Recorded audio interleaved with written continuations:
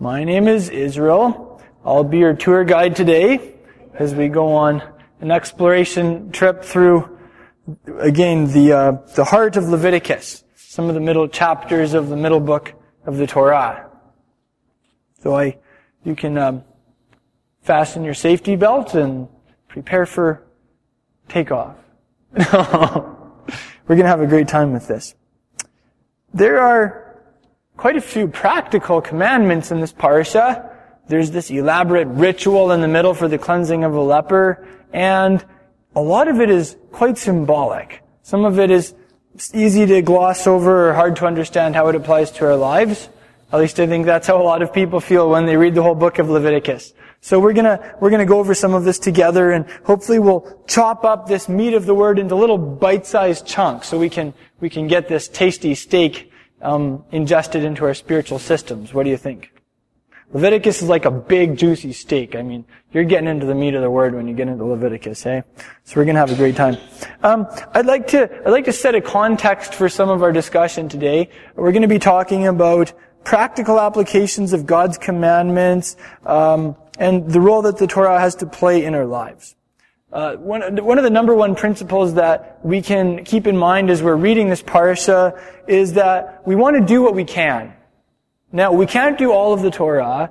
There are quite a few commandments that don't apply to us if we live in the exile, that are not practical if there's no temple standing, etc. Some commandments only apply to men, so women can't do those ones. Some commandments only apply to women, so us guys can't do those ones. I actually kind of like that. It's kind of cool. It's like tailor-made Torah for each of us. And so that's the number one principle. First one, we even see this in Leviticus chapter 14, verse 32 this week, actually.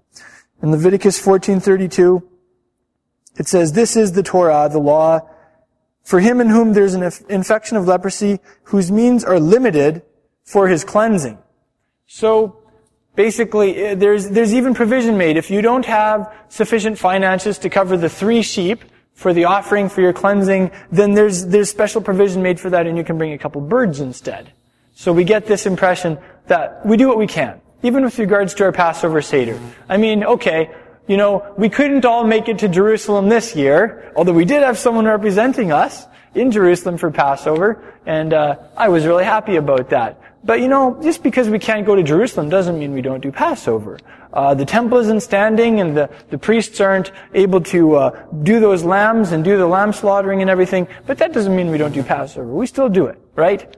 Some of us even do Sukkot in the fall. Some of us actually camp out for the 7 days, even though technically only residents of Israel are required to dwell in Sukkot for 7 days. So again, we do what we can. And you see that all the way through it. There's an interesting example of this principle, actually, in a book called the Didache, which is Greek for the teaching. It's short for the teaching of the 12 apostles. This is an extra-biblical document, but it's the oldest writing from the early believing community that we have outside of the canon of the New Testament itself. It was written, they theorize, between 70 and 100. And it's basically a summary of the teachings of Messiah's emissaries, and it's fascinating to read the Didache because it reflects Hebrew terms and idioms throughout it. You can just see them moving beneath the surface. It actually speaks favorably about the Torah and Jewish custom. And when you read traditional Christian commentary on it, they have a hard time with some of this because these guys are talking like the Torah still has a place to play in our lives. They use Hebrew idioms that don't make sense in Greek. And in fact, one of them has to do with running water. They can't figure this out. Why in the Greek text of the Didache is it called living water?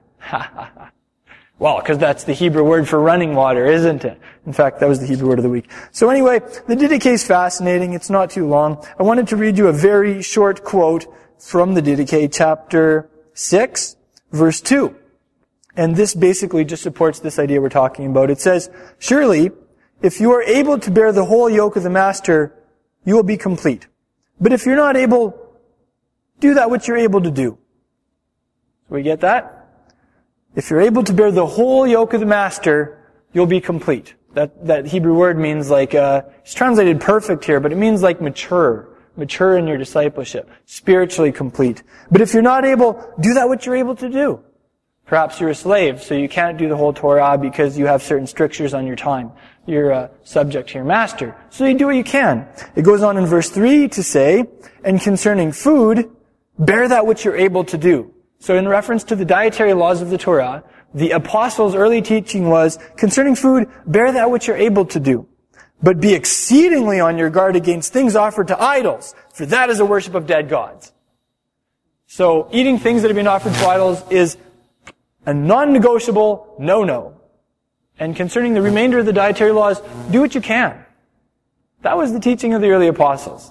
I love how that teaching is being restored to the body of Messiah today. It's making a comeback. So that's the first thing we can keep in mind as we read this parasha. The second thing, and I learned this from Tim Siemens, one of the elders in our congregation in Saskatoon. He taught that you can look at each commandment on three levels. You can look at it's the 3 P's of a commandment. You look at the practice of the commandment. What does it actually look like lived out? When do we do this commandment? What are the details of it? That's the practice. Number 2, you can look at the principle underlying the commandment. That would be like the why of it. Why do we do this? What is the underlying principle that can be applied to all of our life? And then thirdly, you look at the person who gave the commandment. You look at how is this commandment an expression of godliness? How does this commandment communicate something of the heart of the Almighty? How does this commandment communicate the essence of Messiah and who He is? So, I found that that's really helped me to break down the Torah into digestible chunks. Look at the practice, apply it to your life, because that's always the first level. You can look at the principle and see how that applies to everything else in life. And then, don't forget to look at the person who gave it to you. And of course, the Messiah Himself who modeled it for us. Something I love to do as we go through the Torah is I like to look at each commandment and then I like to stop.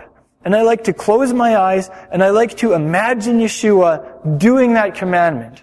Just doing that commandment wholeheartedly. Doing that commandment because He's passionate for His Father and passionate for the Torah. Doing that commandment in the most beautiful way He can. Like really decking the commandment out. That's a classic Jewish tradition.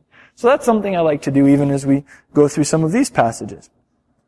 Okay, so those are a couple things with regards to halakha, the application of the Torah. Before we look at couple of chapters here, I also want to talk about the commandments for a second. Mitzvot. Some of this is going to be review, I think, for us, but the Father is restoring to us, as the body of Messiah, an understanding of the role that His commandments have to play in our lives. And so we cover this on a regular basis. Number 1. Yeshua said in Matthew chapter 5 that doing the commandments is an essential component of discipleship. It's part of that call that each of us have to become someone who actually makes a difference for the kingdom. Someone who is great in the eyes of God. Someone who is great in the kingdom. Doing commandments is part of that. And if we read that in context, Matthew chapter 5 verses 17 to 20, He's talking about the law there without the shadow of a doubt. So that's the first thing we can understand. The second thing about commandments is the root word for commandment is the same root word in Hebrew for your neck. This is your tzav, and a commandment is a mitzvah. Plural is mitzvot. So what do the mitzvot, the commandments, have in common with your neck? Well, they're both connectors. Just like your neck connects your head and your body, commandments are connectors between you and your Creator. They're connections between you living in your earth suit, your physical body in the space-time dimensions, and Him, a spiritual being. They're connections between, you could even say between like the kingdom of heaven and planet earth that we live on. And so when we live out the Word of God, when we do the mitzvot that He's given us to do, it's like we are bringing His kingdom. We're establishing that connection between heaven and earth. And that's a very powerful force. And that's also an understanding that we've lost in the body of Messiah over the centuries, and it's something He's restoring. And Satan freaks out when God's people get a hold of this, because it makes us dangerous for the kingdom. It like shines Messiah's light. So that's why I'm passionate about the mitzvot, about the commandments. The number 3 interesting thing about the commandments is in Deuteronomy 31. Verses 10 to 13, one of them is every 7 years in the land of Israel during Sukkot, the Feast of Tabernacles, they would read the whole Torah to the people of Israel. And it says that they would read it to all the people. Everybody had to be there. The men, the women, even the children. So you had all your preschoolers, your kindergartners, everybody was there. And they all heard the whole Torah read. So that tells us that from an early age, the Torah is for all of us. And some of these things in Leviticus, it makes some people almost squeamish. It's kind of like the nitty-gritty. And some people are like, I don't know if my child should hear that. I don't know if my child should hear some of those stories about the antics of Judah in Genesis 38, or the antics of some of the patriarchs of the faith. I mean, this is a little embarrassing. This might get them asking some questions about uncomfortable issues. But we have to remember, in the midst of those concerns, that God said straight up, read the whole Torah to your children every 7 years at Sukkot. So the Torah is intended for children also. The whole thing. So that's something that we can also remember. And then the fourth principle with regards to mitzvot that we can remember is that our pop definition or understanding of holiness today is not the scriptural understanding. It is to some degree, but sometimes, if you just ask somebody on the street, okay, if I give you a word, tell me what the first thing is that pops up in your mind. Tell me what the first image is that comes up in your mind, and then you say the word holiness or holy. What is your average person going to think? I don't know, maybe they'll have a picture of the Pope with his decked out in full regalia with his staff and his big fish hat and everything, or maybe they'll have a picture of a saint with a halo glistening around their heads, or maybe they'll have a picture of someone who prays for 14 hours a day. I mean, maybe, I don't know. I think we all have these different ideas about holiness. And something to remember is that the Hebrew word holy means set apart. And it's a very practical word. And another understanding that is being restored to us is the concept that holiness has a very physical side to it. Holiness has a lot to do with our day-to-day life. Holiness includes things like our diet, how we treat our family, how we conduct business, our schedule. And yes, it also includes the more spiritual elements like prayer, communion with the Father, etc. And we had talked a couple weeks ago about how we really have a solid foundational verse for this concept at the end of Exodus 22, where it essentially says, don't eat roadkill. Give it to your dog, but don't eat it yourself. Why? Because I'm calling you to be Anshe Kodesh. I'm calling you to be men of holiness to me. So this is an example of where we get this connection from between holiness and how we live life, how we treat our bodies, how we take care of ourselves and the people around us. So, having said that context for our understanding of the mitzvot, let's jump into these chapters and look at some practical applications. Chapter 12 is the first one. This is a cool chapter because it's a special one for women. It's a special chapter for mothers. And in order to entirely understand it, we're going to need to understand a Hebrew word that's often misunderstood. Throughout the Torah, you have these two words. The one is clean, and the other is unclean, right? You have the clean, unclean dichotomy. And some people get the impression, unclean, that must mean something that's dirty or sinful. Unclean, if you're unclean, that's something that you would feel embarrassed about or ashamed about, right? Well, the Hebrew word there for unclean is tameh. Can we all say tameh? And tameh doesn't have that connotation in the Torah world. It doesn't have that connotation in the Jewish community. Being clean or unclean is simply a status. It's not your essence. It's not what you are inside. It's simply a technical status. And it's especially useful to understand these things if you live in Israel and if there's a temple. Because, if you have the status of clean, then you can go into the temple. You can engage in the service. If you have the status of unclean in ancient Israel, then you weren't able to. And you would have to probably go through some type of cleansing ritual. Interestingly enough, some of this stuff is just basic hygiene that was cutting edge in the ancient world. Just involved staying clean, so that you don't get sick, so that germs aren't transferred. And it wasn't only until the last couple centuries that was discovered, hey? And all of a sudden, the ancient wisdom of the Torah made sense with regards to just keeping a society that is healthy, that doesn't transmit germs. This is one example of why the Europeans during the Middle Ages suspected the Jews and the Jewish community of somehow initiating all of these epidemics and diseases like the Black Plague, bubonic sickness, etc. Because the Jewish community, while the Europeans were dropping like flies and dying like in massive numbers, the Jewish community often went through those times relatively intact. A lot of them didn't die.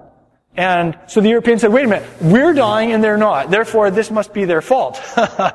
Ding dong. I don't know how you can connect those dots. But the reason simply was the Jewish people followed the Torah. And when you follow the Torah, you have a basic level of hygiene that helps you stay healthy, that helps you keep from transmitting sickness. So that's hopefully gives us an understanding of this dichotomy between tahor and tameh, between clean and unclean. Having the status of unclean for a day or for a period of time doesn't mean you've sinned, and it doesn't mean you're sinful. Sometimes we confuse these things. Our Savior himself had times in his life when he was unclean for a day or whatever, and that was okay. It doesn't mean that our Savior was sinful, does it? Wow, don't you love this? We're getting like into the nitty-gritty of holiness, aren't we? Like, we're getting into the practical stuff. This is cool, because it's really spiritual, even though sometimes it doesn't feel like it. He touched the leper, right? So he probably would have incurred that. I have here another interesting book. This is a book based on the research of Rabbi Samson Raphael Hirsch, the ideological founder of conservative Judaism. It's called the Etymological Dictionary of Biblical Hebrew. Now, whereas your average person, if they were bored or doing something they didn't want to do, they would want to like go off and maybe watch a movie or play whatever their pop video game is or something, or whatever it is people like doing. I'm the kind of guy I just pine to like sneak off and read this thing all by myself. Just get in my etymological dictionary and study Hebrew root words and things, right? That's me. And I just wanted to share with you the root idea from here about being tameh, about being unclean. And the root word of tameh is connected with a series of other Hebrew root words that have to do with dependence. Okay? So at times in one's life where you have that ritual status of unclean, then that is a time of deeper dependence on the Father. It's a time to just step out of life a little bit and spend some extra time with Him. It's like His invitation to let Him rejuvenate you inside and renew your inner life. That's the concept of the unclean thing. And that's going to help us understand these basic laws for mothers in Leviticus chapter 12. So let's look at that together. I was really excited about Genevieve and me getting pregnant and then having our baby, because we got to do a couple mitzvot here that we never got to do before. And I was just so excited because I was like, yes, I get to tell the Father that I love Him in a special way that I've never told Him before. And it was also great experiencing this chapter because it helped give me a deeper understanding of the wisdom behind this chapter, an ancient wisdom. So let's look at that together in Leviticus 12. It basically says, okay, if you're mom and you have a baby boy, then you have the special status of unclean or tameh for a solid week. And then on the 8th day, your baby boy gets circumcised. He's brought into the covenant of Abraham. And then you have a special status again for another 33 days. So you have from the time you have your baby boy until 40 days later, you have that special status. And like we talked about, that special status of tameh, it doesn't mean like dirty or shameful. It means you have a time out from society to a certain degree to just feel that dependence on the Father and let your Creator just rejuvenate you inside. Now, if you have a daughter, then it's extra special. Instead of 1 week, you have 2 weeks originally with that special status, and then you have a full 80 days after that. And of course, we had a daughter, so we got to have that full 80-day special status for Genevieve. And, if you lived in ancient Israel, you wouldn't go to the temple for that initial period of time, but there's not a temple. So, some of this isn't as, practical, unless you look at it in terms of, okay, this is the practice, but what's the underlying principle, and how can we apply this underlying principle to our lives? So, let's look at that together also. At the end of this chapter, Leviticus 12, Here we'll look at verse 6 and on. It says, when the days of her purification are completed, for a son or for a daughter, she'll bring to the priest at the doorway of the tent of meeting a one-year-old lamb for burnt offering, and a young pigeon or a turtle dove for sin offering. Then he'll offer it before Yahweh and make atonement for her, and she'll be cleansed from the flow of her blood. This is the law, and that Hebrew word is Torah. So this is the teaching. This is the practical instruction. This is a word that has a deeper understanding to it for her who bears a child, whether a male or a female. But if she can't afford a lamb, then she'll take 2 turtle doves or 2 young pigeons, the one for a burnt offering and the other for sin offering. And the priest will make atonement for her and she'll be clean. Okay. Now, the question is, what do these animal offerings symbolize? They symbolize prayer. We learn this principle in Hosea 14 verse 3, and also in the book of Revelation. Okay? So what it's talking about is prayer in relation to those initial months of your child's life.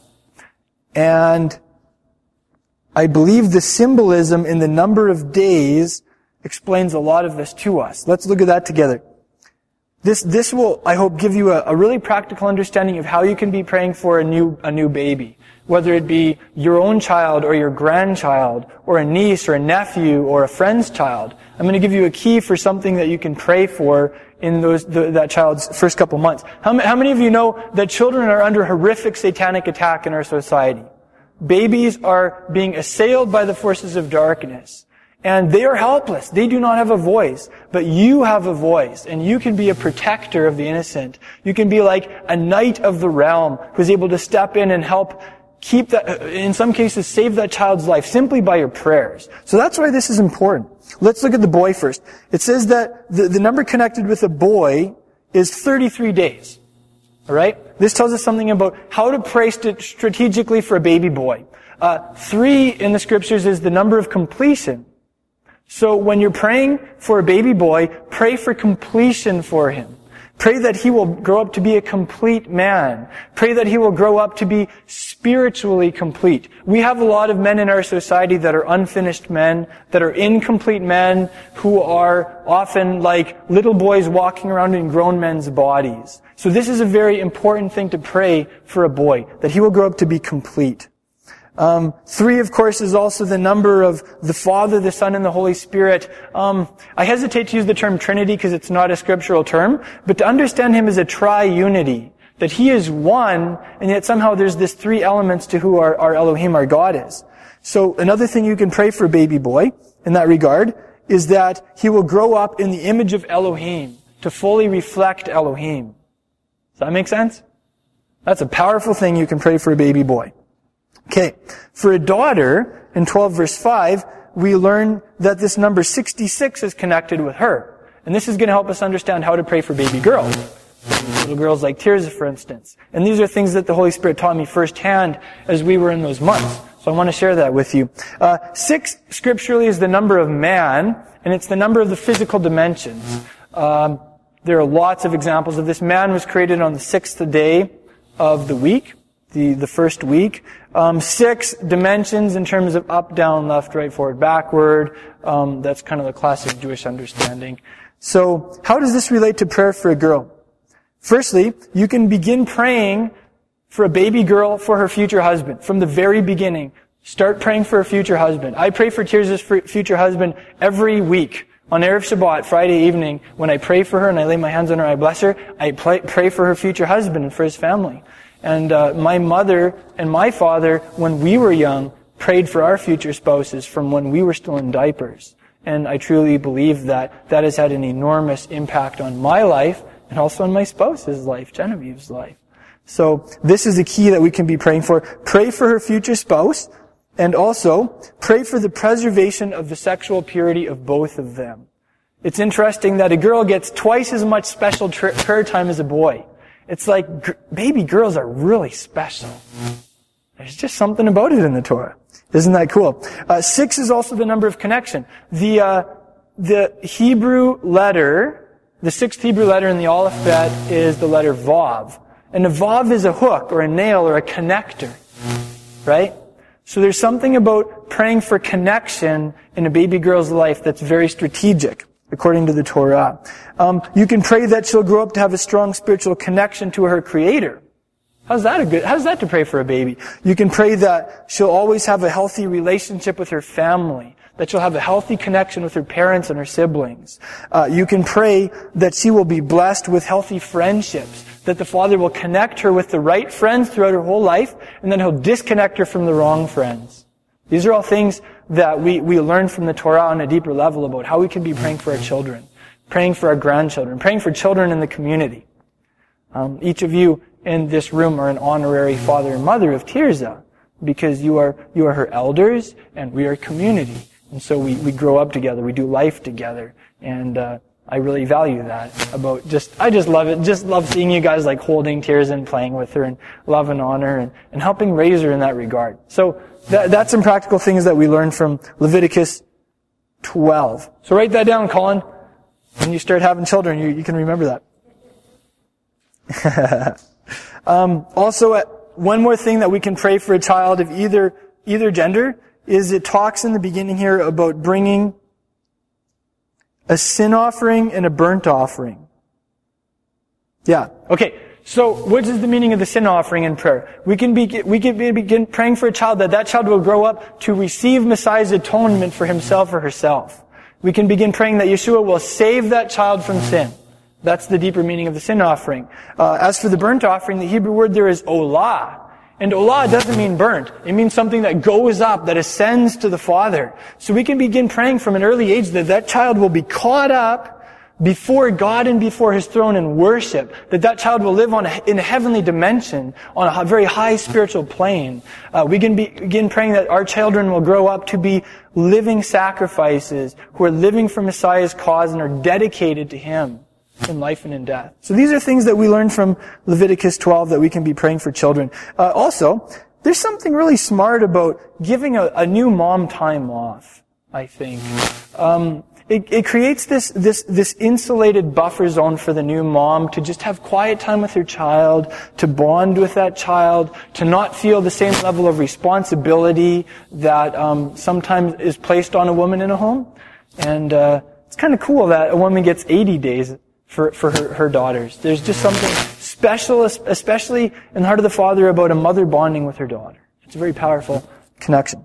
So, also on a physical level, husband and wives stay separate. I mean, they're not like, they touch and stuff, right? But there's a level of separation there that allows a woman's body to just rejuvenate inside and to heal and to regain that energy. So talk about wisdom, hey?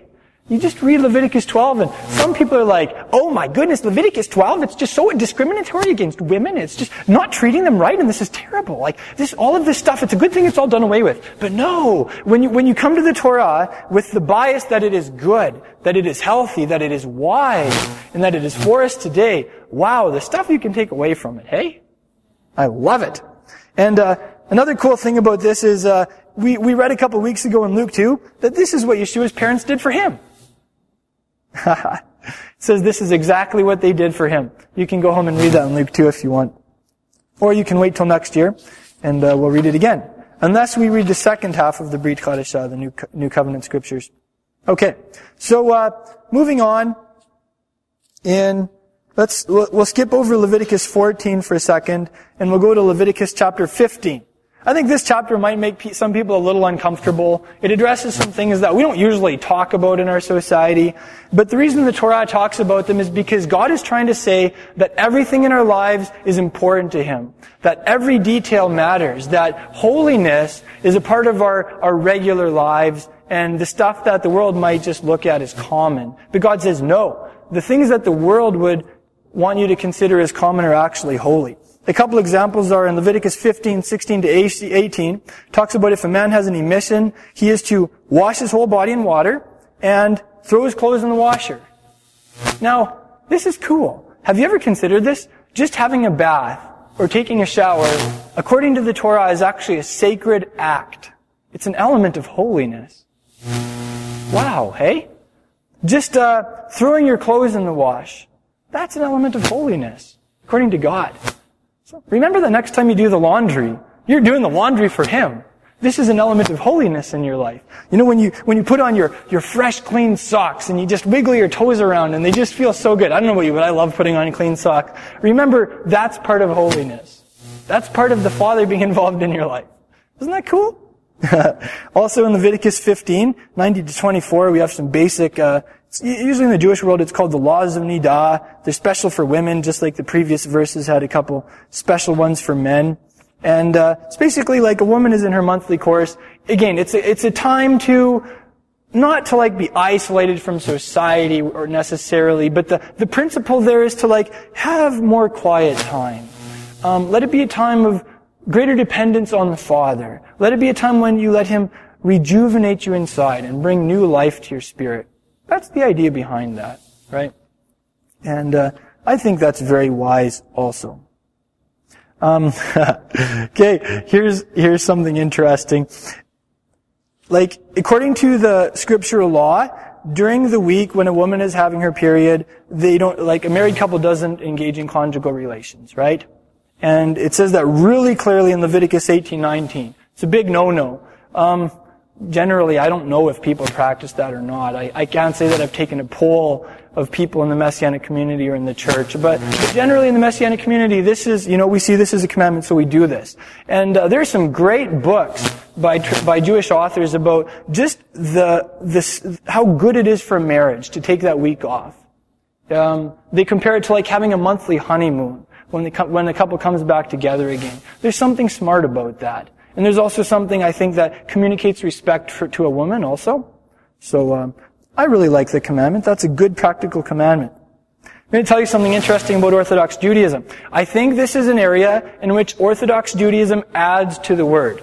If we come from a Christian background, we'll often have a problem with taking away from the Word. We like to just take our scissors and cut stuff out that we don't like or that would imply change or whatever, right? Or it's like, yeah, we'll just ignore that and we can reason it away one way or another. But in the Jewish world, it's the opposite. Jewish people usually have more of a problem with adding to the Word, extra biblical traditions. Well, let's wash your hands and bless God who's commanded us to wash our hands even though He doesn't. Stuff like that, right? Okay, here's an example of that. In Orthodox Judaism, instead of taking 1 week off, on a monthly basis for a married couple, they take 2 weeks off.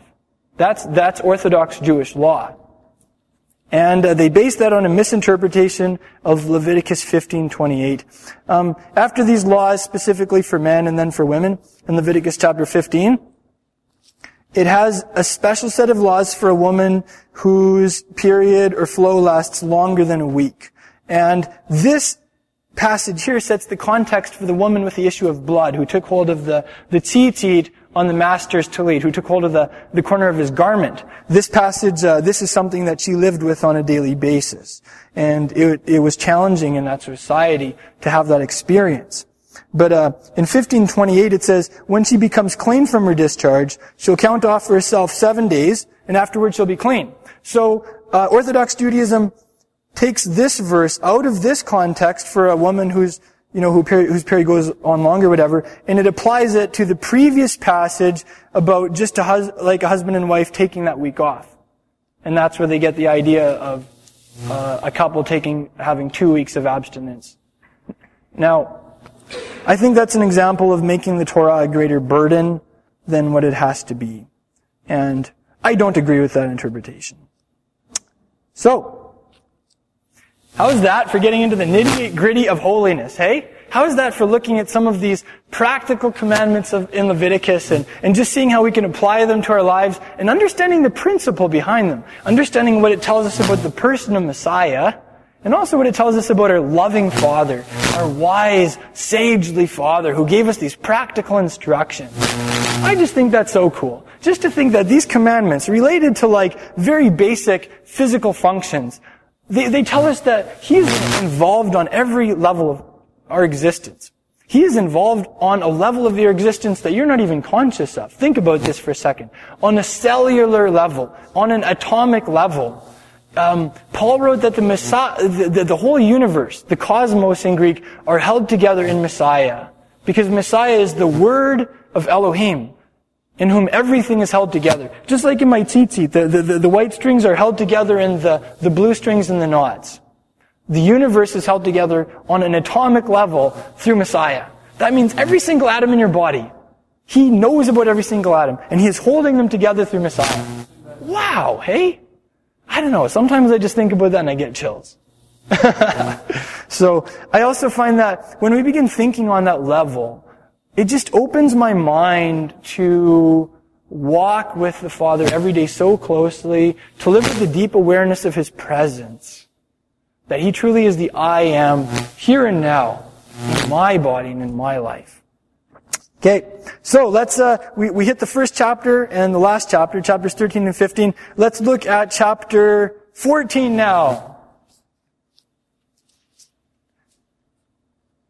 Oh man. This chapter is about, the ritual that a leper goes through in order to be pronounced clean. Now, the middle verse in the Torah is in this chapter. We talked about the middle word and the middle letter of the Torah. This is the parasha in the chapter that has the middle verse. It's in Leviticus 13:33, and it's specifically the letter that's enlarged there is a gimel in hitgalach, and he will be shaved. So it's like this big enlarged Hebrew gimel, just to make that point clear. Now, this is interesting. Chapter 14 is the heart of the Torah. Therefore, chapter 14 is also going to communicate something to us about the heart of the Father, and it's going to communicate to us something about the heart of the gospel. Who wants to go there with me? I don't know about you, but when I start thinking about the Torah and how it points to Messiah and how it communicates the gospel on a deep level, I don't know, I get really excited. I start kind of jumping around inside, and my voice probably goes up a couple decibels. I don't know. But that's what we're going to look at now. Okay, chapter 13, verses 2 and 9 talk about when tzara'at is on a person. And the Hebrew word there, it's translated by the NASB as man, but it isn't the word for man. It's not ish, it's the word Adam. Adam is the Hebrew word for humanity. All of the children of Adam. So it says, when there is leprosy, when there is tzara'at on Adam, on humanity, there's a deeper teaching there. It's simply this. If you want the Torah's medical diagnosis on the spiritual condition of humanity, then you need to understand leprosy. Because the Torah says that all of us are born lepers on a spiritual level. Each of us being disconnected from our Creator, and before we experience His salvation through Messiah, each of us is a soul leper. Now, we live in the West, and leprosy has been eradicated in Western society. And thank Elohim for that. But that's the good part. The bad part is that we are insulated from leprosy in our society. And because we're insulated from understanding what leprosy is all about and the horror of it, and the tragedy of it, we also miss something of the gospel. We read about Yeshua healing the leper and it goes over our heads. It doesn't impact us on a deep emotional level like it should. And because of that, I want to talk for a moment about leprosy, what it is and what it does. And I just cut a short section out of the infallible Wikipedia, and so I'll just read you a short section from the infallible Wikipedia. That's a joke. Leprosy, or Hansen's disease, is a chronic disease of the peripheral nerves and mucosa of the upper respiratory tract. Skin lesions are the primary external sign. Left untreated, leprosy can be progressive, causing permanent damage to the skin, nerves, limbs, and eyes. Historically, leprosy has affected humanity for over 4,000 years. It's interesting they'd mention that figure. DNA taken from the shrouded remains of a man discovered in a tomb next to the old city of Jerusalem shows him to be the first human proven to have suffered from leprosy. Did you get that? The oldest known case of leprosy is from DNA taken from the shrouded remains of a man discovered in a tomb next to the old city of Jerusalem. I don't know, there's just something about that sends chills through me. I just feel like that is significant. I'm not going to get into all the details of that. But so what we learned from it is leprosy is a picture of humanity. And I have a couple pictures of leprosy that I pulled off of Google Image, and I'd like to share them with you. These pictures are sad pictures. These pictures brought tears to my eyes. Leprosy is a tragic thing. It disfigures people. If you don't want to see these pictures, you can look at your Bible or whatever, and that's okay. Okay? What? Yeah, it does. It does. But the reason I want to go through these pictures, and if you want to, you can go through them with me. There are like 3 or 4, is because I want us to understand what leprosy is about. so that we can understand what this cleansing of the leper is about, and so we can understand that element of Messiah's mission to cleanse lepers, that mission he gave his disciples to cleanse the lepers. So, you want to flip through those, or I can? So that's a picture, I think, from the 1800s of a man whose face is disfigured with leprosy. And that's another sad picture of just what leprosy does to someone's face. And just think about this for a second. Our faces and our bodies were created in the image of Yahweh. We were made to reflect what He looks like. And leprosy disfigures that. And likewise, there's something about spiritual leprosy that disfigures His image in our souls. Do you know what I mean? So these are two other pictures. You can just see those people's hands, how their fingers literally rot away. They fall off. They often lose their eyesight, and they just become so disfigured. Here's another really sad picture of a man in a leper colony who's lost his hands and lost his eyesight. And then finally, here's an artist's depiction of Yeshua touching the leper and cleansing the leper and healing him. So leprosy, even though we're insulated from it in the West, is still alive and well in this world. There are over 1,000 leper colonies in India alone, not to mention the rest of Asia and the rest of Africa. You can get on Wikipedia, look at the statistics. Thankfully, a lot of people are being healed from leprosy. There are significant advancements being made in the medical field, but there's still a lot of people who just fall through the cracks. You know, as I was going through Google Image and just getting these pictures of lepers, like, it brought tears to my eyes. Like, my heart went out to these people. There are millions of people with leprosy. Historically, throughout the ages, I don't know how many, tens of millions of people. I don't know if there'd be hundreds of millions, but so many, right? And the Father loves every one of these people. His heart goes out to every one of these people. If it brought tears to my eyes, I can't help but think of how the Creator of the universe feels about us as the sons of Adam, of all of humanity, being so deeply marred by spiritual leprosy. I don't know, maybe you've met someone like that before. I'm sure we've all encountered people. You can just tell their souls are marred by spiritual leprosy. They're disfigured. They're twisted. They just don't reflect the Father's life or Messiah's love or whatever. And that's why Yeshua came. That's the good news.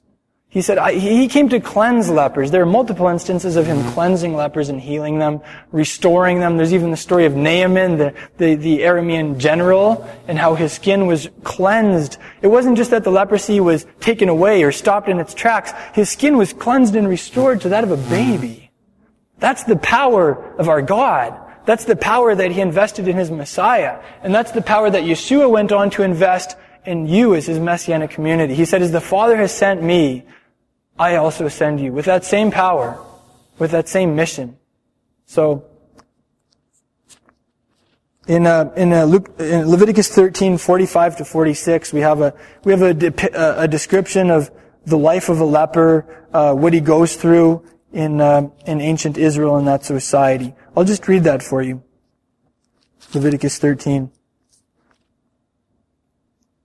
Verses 45 and 46. It says, as for the leper who has the infection, his clothes shall be torn, and the hair of his head shall be uncovered. And he must cover his mustache and cry, unclean, unclean. He shall remain unclean all the days during which he has the infection. He's unclean. He shall live alone. His dwelling shall be outside the camp. And that is a description of each of us, to the degree that sin has infected our lives, to the degree that satanic deception has marred us, to the degree that we are not yet restored internally. And that's the good news. Like, Messiah came to restore the image of God in you and in me. He came to restore our souls back to the original. He came to restore that beauty and that sweetness and that pleasantness and that light and that grace. And that's the mission that we're on, to bring that to the world. Wow, hey? So, in closing, I want to take you through each of these steps that the priest would take the leper through for his cleansing. And we're just going to look at how that communicates the gospel. How does that sound? I actually identified at least 17 specific steps or actions in this ritual of cleansing the leper. It's in Leviticus 14. You could say that this, I like this. I've really been coming to appreciate this about about Elohim, about God. He speaks often in the language of symbol. He often communicates deep things through rituals that don't make sense or almost look mystical or something. It's just who he is. It's the way he communicates, and I love that about him. And this is a great example of this. This is also like a visual aid. This is like a story acted out. So let's look at that together. In Leviticus 14, the first thing, we should act this out. I don't know. Colin, do you want to be like the leper who's being cleansed? Or like, I need a volunteer. Okay. Mike, do you want to be the priest? Where's your what? Oh, yeah. Put that on for sure. Oh, you can use mine if you want. Yeah. I'll just take the delete clip off. Oh, yeah. I'll be the...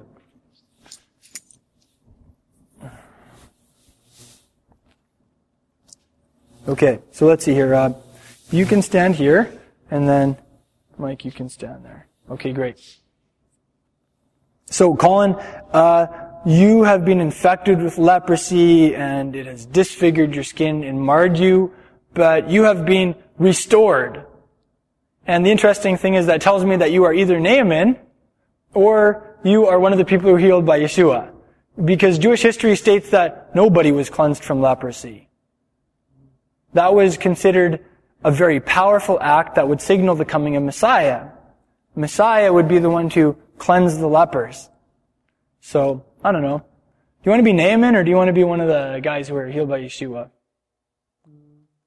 One of the guys healed by Yeshua named Naaman. Oh, okay, cool. Yeah, Naaman's a Hebrew name. Right on. There was this Samaritan that showed gratitude to the master, but he was a Samaritan, so he wasn't allowed in the temple, so he wouldn't be able to go through this ritual. So, okay, Naaman the leper. Okay, so Messiah, like you've come to him, right? And he's reached out and touched you, and he's healed you. You just felt the power flow through your body, and you felt that instantaneous cleansing, right? And then Messiah, he says, go to the temple and offer the offering prescribed by Moses as a testimony to them. That's what he said. And that's cool because the beginning of chapter 14, it says this is the law for the cleansing of a leper, but the Hebrew word is Torah. So what he says there is, this is the Torah for the cleansing of a leper. This has a deeper teaching to it. Right? Okay. So, number one, this ritual is conducted under the auspices of the priest, the Kohen. Now, Yeshua is our Kohen HaMashiach. He is our anointed priest. So our cleansing, through the power of the gospel, takes place under Yeshua's auspices, doesn't it? Mm-hmm. Number two, they take 4 elements. I wanted to bring some, objects for this, but I was like, I don't know what to bring. I go get some little teddy birds or whatever, So we're just gonna have to imagine this. Can we all get out our imaginations and use them for this? Yep. Okay, great. So you're gonna take 2 clean live birds. So put them in your hands there. Okay, good. So you have 2 birds. They're pigeons or turtle doves. Which one do you think you brought? Pigeons. Okay, 2 pigeons, and they're both alive. And then you have cedar wood. So you have a chunk of cedar wood. That's my cedar wood, yeah. Yeah. And you have a scarlet string, really thick, bright red one. And then you have some hyssop, branch of hyssop.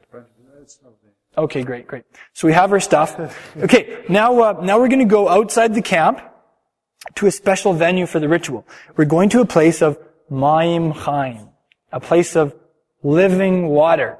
And the NSB translates that as running or flowing water, because that's what it is. And that was our Hebrew word of the week, so hopefully you all got to see that. If you didn't, get on the fan page for Classical Hebrew on Facebook, and you can read it. Okay, so you've got your stuff, you're going out to the place of living water. Now this is cool, because living water in the scriptures represents the life of the Holy Spirit, just gushing in torrents through us. Yeshua talked about that, didn't he? The Samaritan woman at the well in John chapter 4. I'll give you living water if you ask for it, because Yeshua is like the only authorized dealer on the planet to give the living water, isn't he? And thankfully it's free. So then in John chapter 7, the same thing. We'll talk about that at Sukkot. That's a really cool thing with that ritual. Also in Ephesians 5, living water is a picture of the Word. It says that Yeshua cleanses His bride with the water of the Word, right? So this is the venue on a spiritual level, just the life of the Holy Spirit flowing through you, opening the Word and letting that revelation wash over you. Okay, so now we're back in space-time here, and we're back going to this place. So I kind of have to toggle in and out of like here and then and then into the deeper applications. Okay, cool.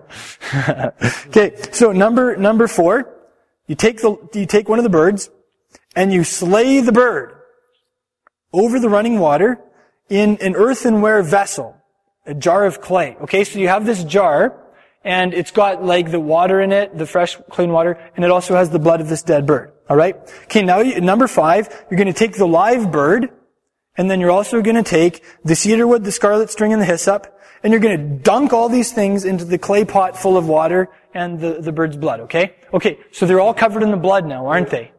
Yep. Okay. Here's what I think. I think that the dead bird is a picture of Messiah's atonement. Because Yeshua was like, spiritually speaking, he was a gem who came to this earth in a jar of clay. His body was like the earthenware vessel, right? That's what I understand that to be. Okay. Now, Mr. Cohen, you are going to sprinkle Naaman here 7 times.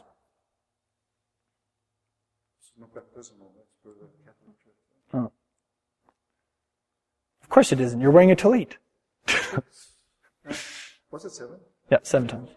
Okay, great. Now number 7, you're going to pronounce him clean. You, brother, are clean. Thank you. And you are declared clean in the New Covenant Scriptures, aren't you? Absolutely and finally clean. Okay, number 8, you let the live bird go free over the open field. There he is, covered in the blood of the dead bird and flying away free. Isn't that like an amazing picture of us after we've experienced Messiah's atonement and being cleansed? You are the free bird, flying free over the open field. Next time you see a bird just soaring free, think about that. That's a picture of you. Thank you for pointing that out, Mr. Cohen. It's not over yet, though. No, it's not over yet. Yeah. Okay, that was just the beginning. That was only the first 8 steps of 17 steps in this elaborate ritual. All right. Okay, now number 9. The one being cleansed washes his clothes. We won't have you do that right now, buddy. Okay, you can just do it like that. That's good. Okay, washes his clothes. Number 10. The one being cleansed shaves off all his hair on the 7th day. Yeah, kiss your eyebrows goodbye. Okay, great. All of his hair, very good. On the 7th day. Yep. So we just toggled forward a week here. Okay, on the 8th day, Naaman, you're presented by the Kohen in the sanctuary. So you're going to take him to the sanctuary and you're going to present him. I think this is... Congregation, here is Naaman, who was former leper, and he is cleansed. I present you the new Naaman. Yay! Hallelujah. And similarly, after Messiah has cleansed us, he presents us to the Father in the heavenly sanctuary, doesn't he? We have each been presented like that. Number 11... Okay, that is 11. Number 12, Naaman brings 3 sheep as offerings, and he presents a guilt offering, a sin offering, and a burnt offering. So he also brings a grain offering and half a liter of oil. A pint of oil. That's half a liter, isn't it? Okay, yeah. So he brings a pint of oil. Okay, so let's see. You've got all that stuff there? Okay, good. Okay, number 13, the priest slaughters the guilt offering, and he puts the blood of the guilt offering on Naaman's right earlobe, on Naaman's right thumb, and on the right big toe of Naaman. Okay, great. So you got the blood on the right ear, the right... Okay, now let me ask you, what does that symbolize? Having the atoning blood on our ear, on our finger and hand, and on our toe and foot. Let's just go through these one by one. The ear. Where you go. Right on. What you hear, what you do, and where you go. Those are all interconnected, aren't they? Wow. This is cool. If you have more comments and input, just tell me, right? I just wanted to go through this, and I believe the Holy Spirit will give us insight. Okay, so number 14, the priest pours oil in his left palm. So take the vessel of oil with your right hand and pour it in your left palm. Isn't it cool how exact this is? Wow. Okay. Now he sprinkles the oil with his other hand. Yeah, your right hand. You sprinkle it 7 times before Yahweh. So you sprinkle the oil. Number 15, the priest puts some of the oil on the blood that is on Naaman's right earlobe, his right thumb, and his right big toe. So you put some of the oil on the blood. Yep. So why does the oil go on the blood? What does that communicate? Right. Isn't that profound? After Messiah atones for us, we then receive the gift of the Holy Spirit and His anointing in our lives. Wow. Thank you, Abba, for that. Okay, 16. The rest of the oil you can put on Naaman's head. The rest of the oil in your palm and in the vessel. Flowing down over the beard and over his garments. Yep. Okay. Oh yeah, I forgot one thing. When he was shaved, what is that a picture of? He looked like a newborn, didn't he? Without hair. It's symbolic of the new birth, isn't it? Being totally regenerated in the Holy Spirit. Okay. And then finally, number 17, the priest slaughters the sin offering and the burnt offering, and he offers the burnt offering and the grain offering on the altar. I love how you guys work together. All right. So here's the question. What's the Hebrew word for the burnt offering again? We talked about it a little earlier. Olah, that's correct. And what does it mean?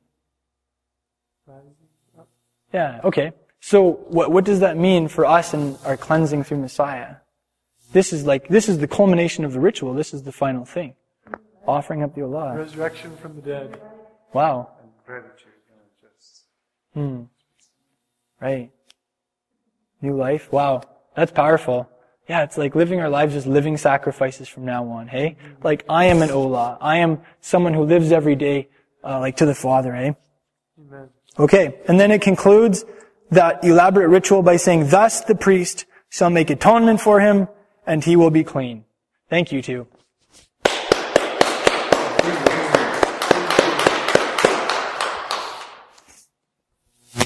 All right. So, I'll mention a couple things very briefly about how this passage indicates that indeed ultimate cleansing is through Messiah, from our internal leprosy of the soul, our spiritual affliction. There's this pattern that pops up over and over in this parsha about a 7-day period of time after which the priest pronounced something clean. Similarly, this is a classic Jewish tradition, and also the early Christians, the majority of them, believed that there would be 7,000 years of world history. The last 1,000 years would be the millennial kingdom, the 1,000-year reign of Christ from Jerusalem. And this is based on the principle that with Yahweh, a day is like 1,000 years, and 1,000 years are like a day.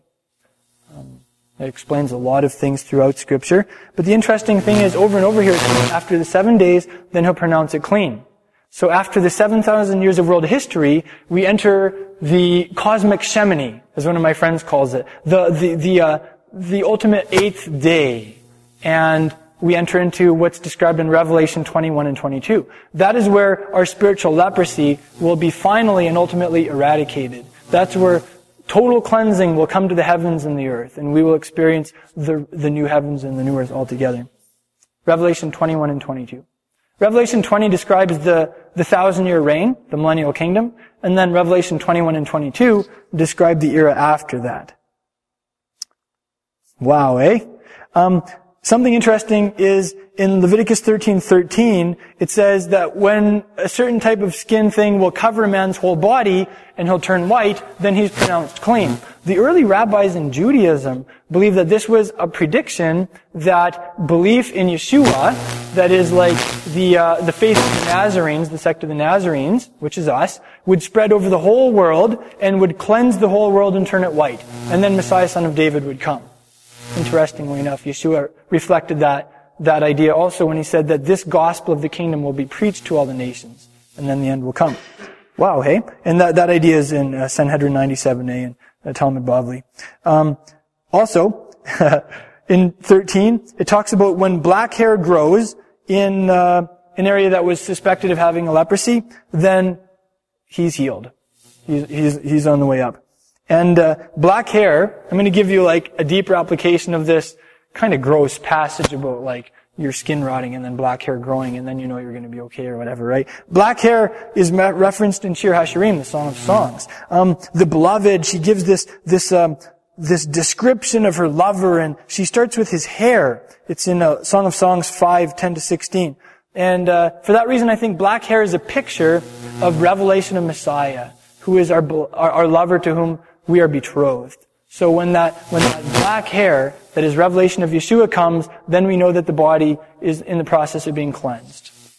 Also, the word for grows is tzamach, and that word tzamach means to branch also. It's a messianic title, used twice in Jeremiah in 23:5 and 33:15, and twice in Zechariah in 3:8 and 6:12. It's like it's like the tzemach of David, the branch of David, or the tzemach of Yahweh, like something that is empowered to grow, like invincibly, just like a tree root can penetrate concrete and split concrete. That's a picture of Messiah and how his life grows in the body.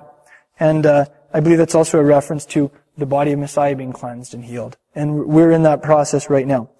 Okay, final practical application of this. We just saw how Yeshua cleansed us, and we're going to read it in a couple of weeks. In Luke 17:11-19, it talks about the 10 lepers who were cleansed. And it specifically mentions that there were 10, and one of them was a Samaritan. Samaritans weren't allowed in the temple. What did he do?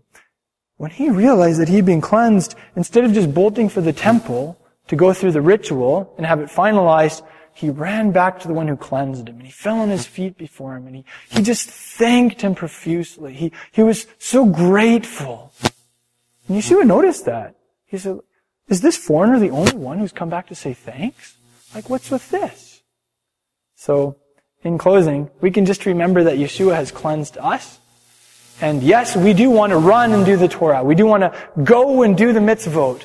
But may we, more than anything, remember who our Savior is, and may we be found at His feet, just so thankful, just overflowing with gratitude for His salvation and for how He's cleansed us from the spiritual infection that was pictured by those horrible, horrible pictures of leprosy.